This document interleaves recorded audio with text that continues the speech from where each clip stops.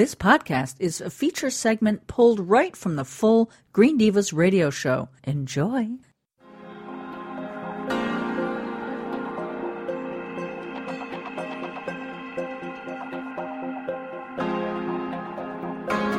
When was the last time your nation was invaded by hostile forces who destroyed your forest, polluted your waters, and poisoned your land?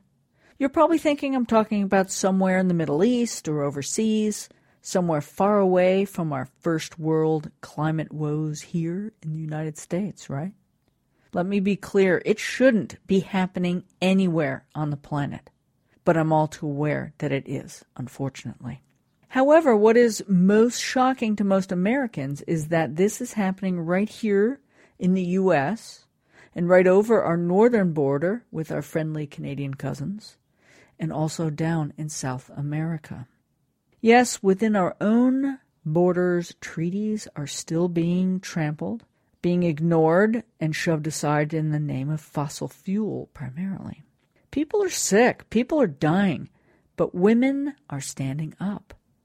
Women, the keepers of family, community, and hope, are on the front lines fighting tirelessly for their families, for Mother Earth, for all of us. And they need support. I recently was honored to be helping at a WeCan, which stands for Women's Earth and Climate Action Network, a WeCan event at the UN called Indigenous Women of the Americas Protecting Mother Earth.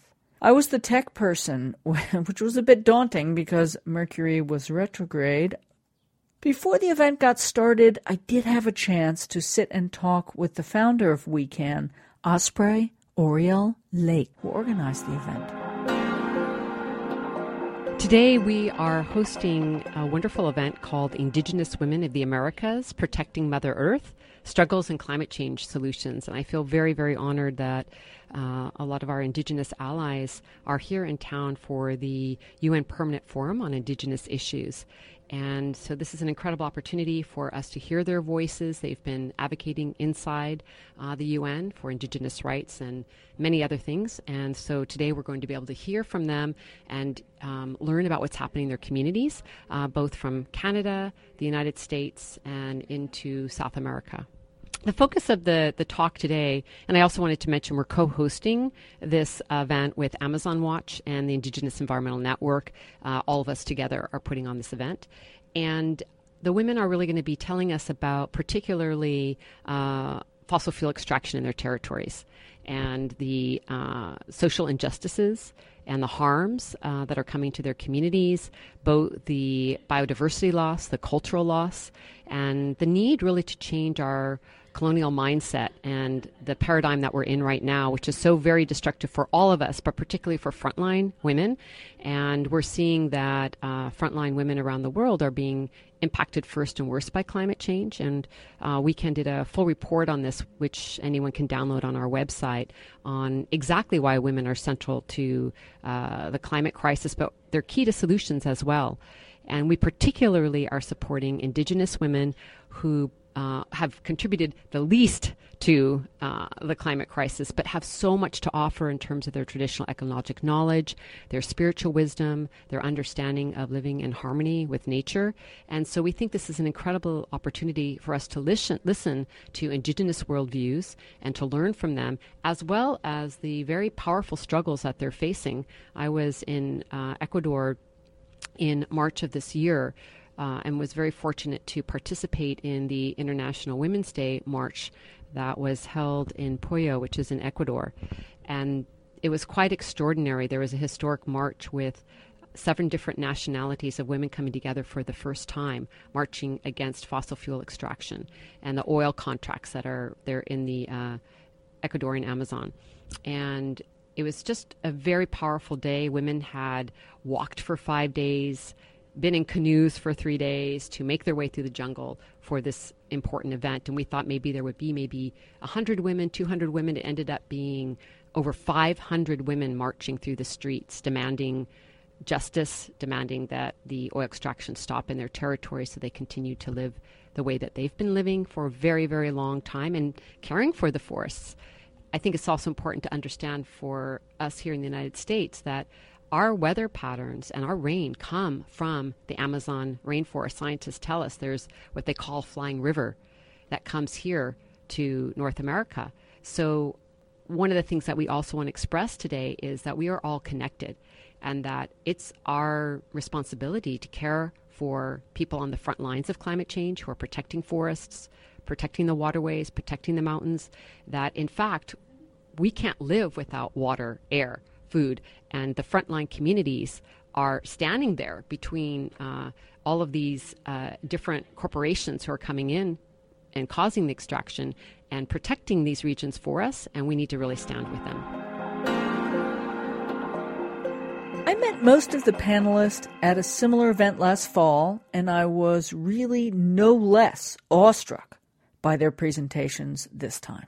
Casey Camp Horneck is a Ponca Nation leader, did a powerful invocation and blessing that set the tone.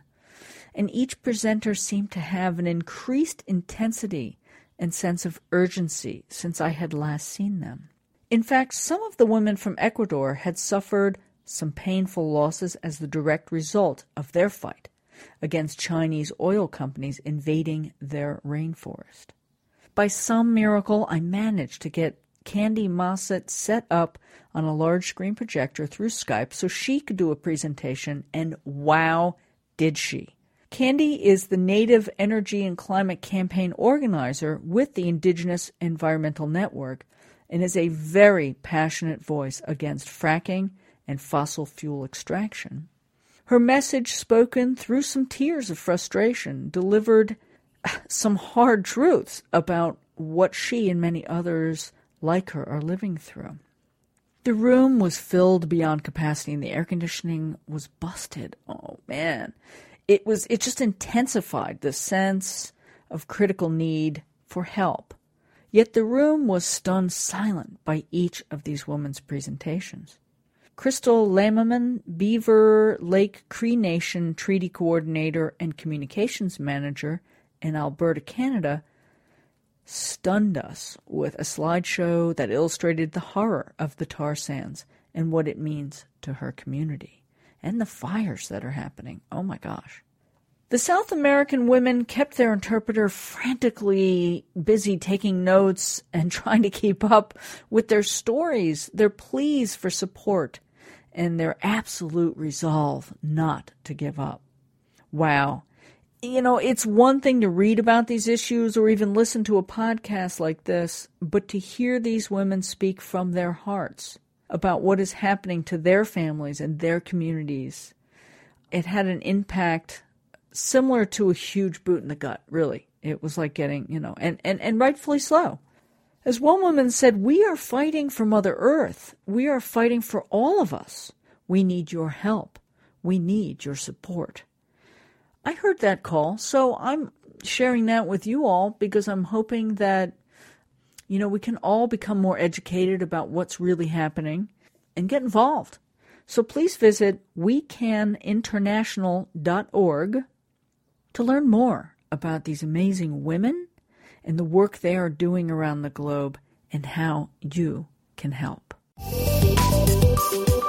The podcast you just listened to was a feature segment pulled right from the Green Divas radio show. Thanks for listening. Thank you so much for listening to this episode of the Green Divas radio show. Access our huge catalog of podcasts on demand on your favorite podcast network, iHeartRadio, iTunes, Stitcher, Spreaker, SoundCloud, and of course, along with all kinds of great posts about living a deeper shade of green on thegreendivas.com. That's THE, greendivas.com.